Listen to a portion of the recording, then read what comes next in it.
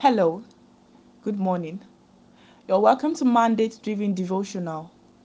And here is another episode of My Heart Cry to the Lord by Bumi Onilude. And I am Oluwatobiloba Badmos. In today's episode of My Heart Cry to the Lord is Sacrifice of Obedience.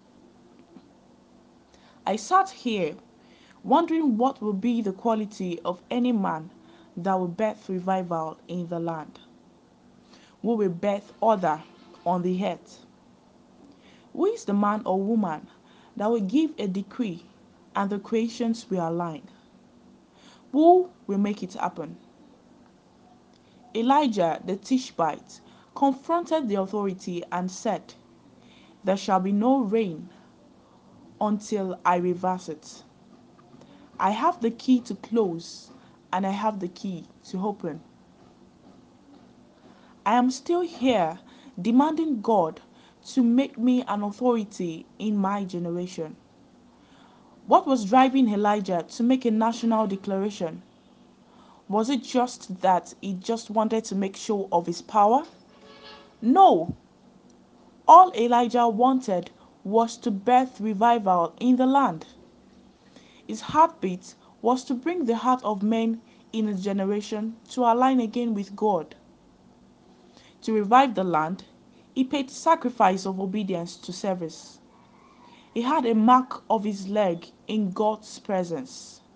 He was a man that practically practiced the art of retaining divine presence. Seriously, there is a way you can stay in the presence of God that your whole being is infused with the life of God. When we stay with Him, we retain Him. It functions through our members. So when we speak, He is the one speaking. Elijah was too confident that God was committed to him because he was committed to God. He was operating from his sphere.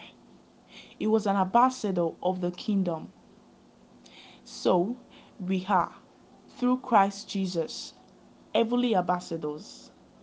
But we must retain his presence by remaining in his presence to be an authority that creation obey.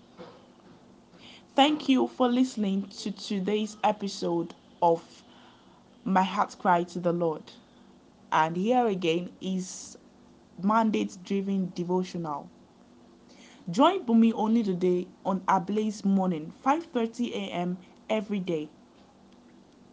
And if you need to make any contact call 070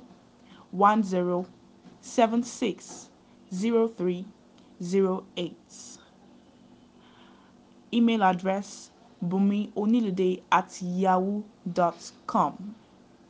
And I remain Oluwatobiloba Badmos. Thank you.